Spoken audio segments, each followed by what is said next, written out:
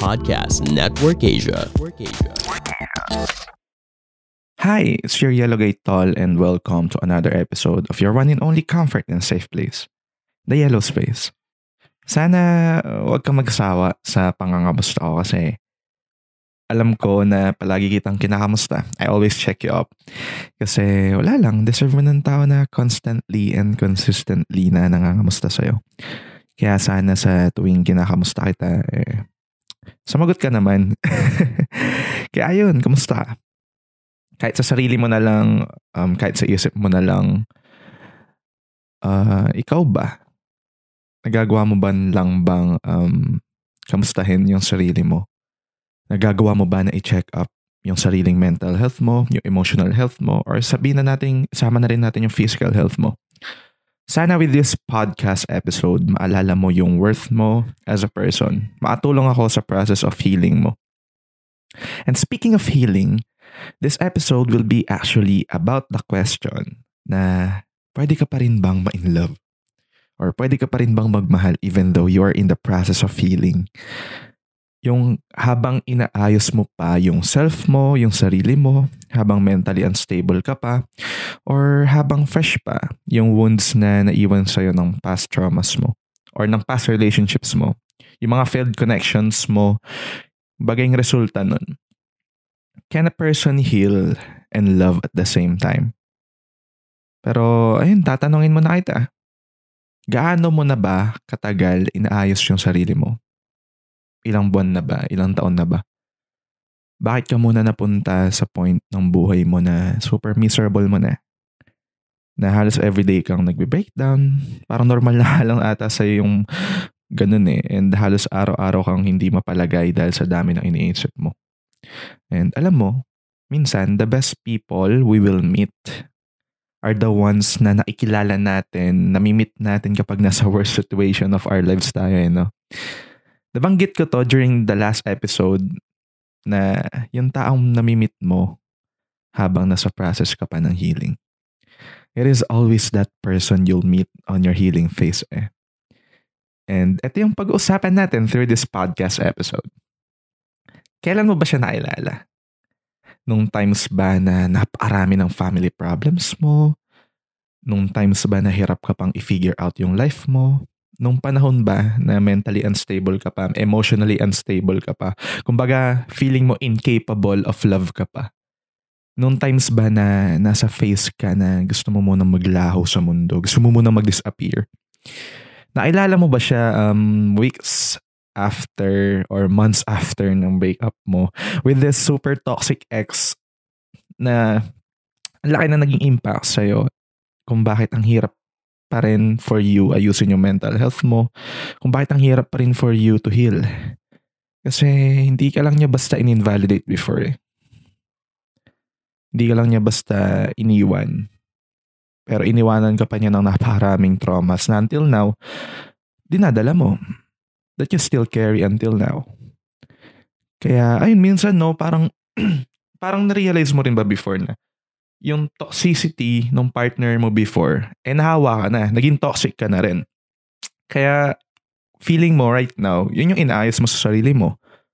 Yun yung hinihil mo sa sarili mo. Kasi you want to be a better person. Kasi alam mo sa sarili mo na naging toxic ka rin before. Kaya, ayun, kumbaga ang laki ng impact nun para makita mo yung self-worth mo kung nasaan ka ngayon.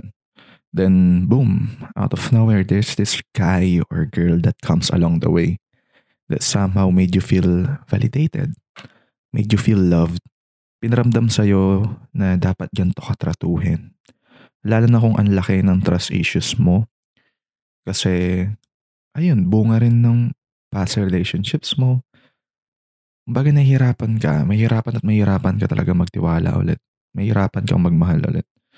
Pero hindi mo rin masisisi yung sarili mo eh. Kumbaga if nasa process ka ng healing, hahanap ka ng kausap. And then one day, magulat ka may nakakausap ka na and that person is treating you the way you should be treated. Hindi mo rin masisisi yung sarili mo if hindi mo mapigilan yung self mo. Kausapin siya. Kumbaga, ma-enjoy yung company niya.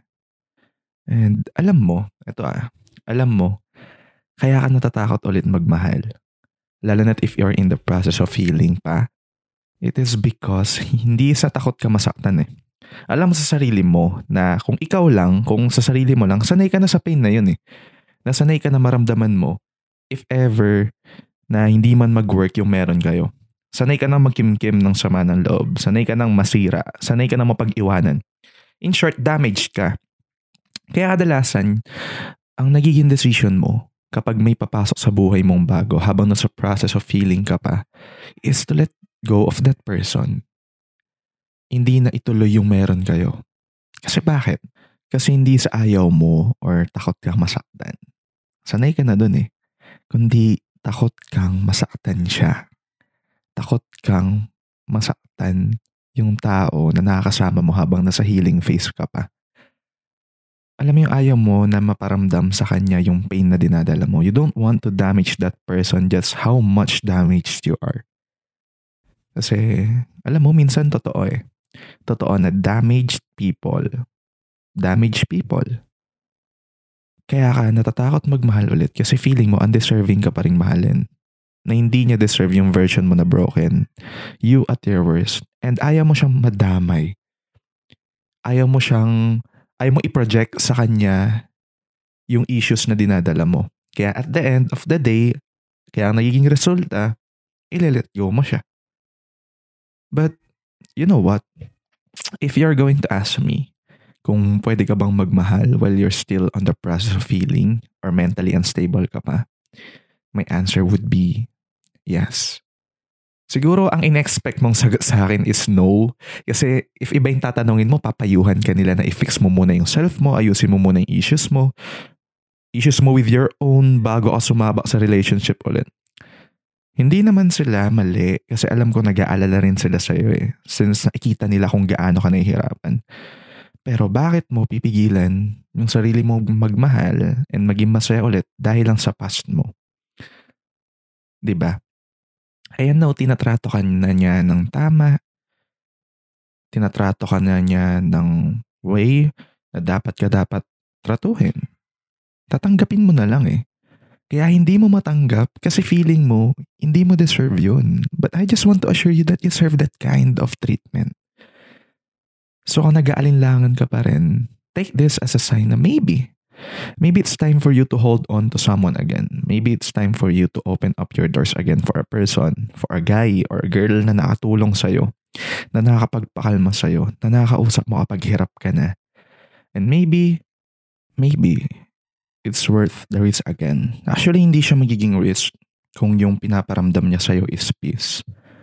If binibigyan ka niya ng safe place na matagal mo nang hinahanap. Kasi as someone who has trust issues, alam mo sa sarili mo na every decision you will make is a risk eh. Pero sana mabago mo yung ganong mindset na hindi lahat ng bagay kailangan maging risk. Okay, lalo na if that person is making you feel safe and sound, then try. Try letting him in. Try letting her in. It is no one's responsibility to fix you. Alam mo, it is alright if you will heal alone. If you will heal alone in peace rather than to share your entire traumas and wish for the person to understand you. But it is also alright if you will heal with someone. Take the time you need to heal. You can love while you heal. You can heal while you love.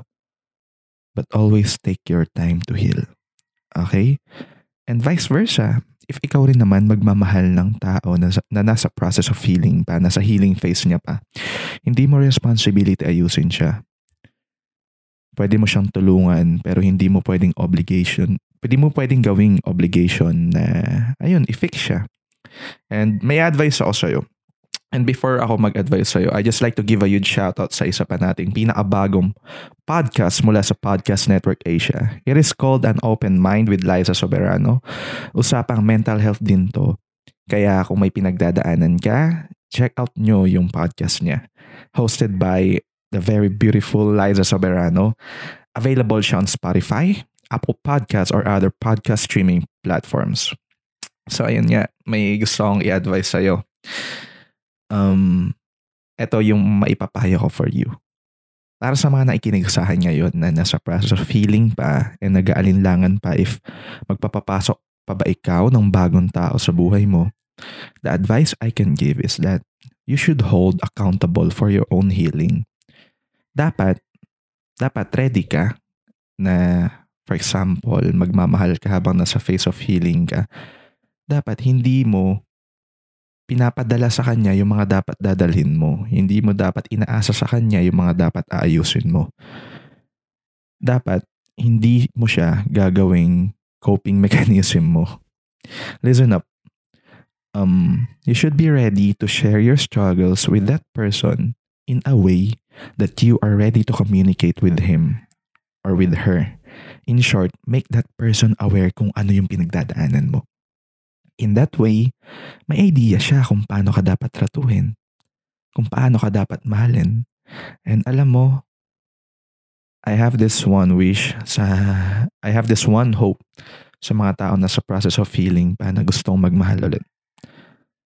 Sana makatagpo ka ng tao na maintindihan ka kapag hindi ka nagsasalita. Yung maririnig yung katahimikan mo. Tao na handang makinig sa'yo. Yung tipong kahit hindi na siya magsalita, alam mong naiintindihan ka niya. Alam mong naiintindihan niya yung pinagdadaanan mo, yung mga dinadala mo. Yung tao na hindi ka makikita bilang isang burden. Yung tao na kaya tinatanong kung anong nangyayari sa'yo, kung tinatanong kung ano yung nangyari sa'yo in the past, is because may goal siya. And ang goal niya na yun is to understand you. Para matutunan niya kung paano ka mahalin. And para sa'yo, na naikinig sa akin ngayon na nasa process of healing, alam ko na sobrang hirap ka pa. And sobrang hirap ng healing for you. And gusto ko lang ipaalala sa'yo na hindi ka mahirap mahalin. Hindi ka mahirap mahalin. And gusto ko lang sabihin na hindi lang talaga nila alam kung paano ka dapat mahalin. Basta this time, i-prioritize mo muna yung healing mo kaysa sa love. Love can wait. But if you love someone while you heal, if that person said na maghihintay siya, then hayaan mo siya maghintay. Kasi if mahal ka talaga niya, maintindihan niya na mas priority mo ang mag-heal. Okay? And imagine yourself. Imagine your healed version ng sarili mo na magmamahal ulit. And yung mamahalin mo is yung nakasama mo habang nag-heal ka pa. That would be so beautiful, diba? Kasi you know to yourself na nakasama mo siya through your struggles. And in that way, kapag healed ka na, subukan mong bumawi sa kanya. Iparamdam mo sa kanya na nandito na ako. Na ito na yung best version ng sarili ko. Kasi alam mo sa sarili mo that person has been with you through your worst. And maybe that person deserves you at your best. Kaya, ayun. Puhon. Tulad ng palagi nyo naririnig sa akin. Puhon. Puhon, mahal ko. Someday, in the right time, soon, you will heal. And you will be loved. Actually, you are already loved. Again, this is your Yellow Gay Tol, leaving you with the words, spread yellow.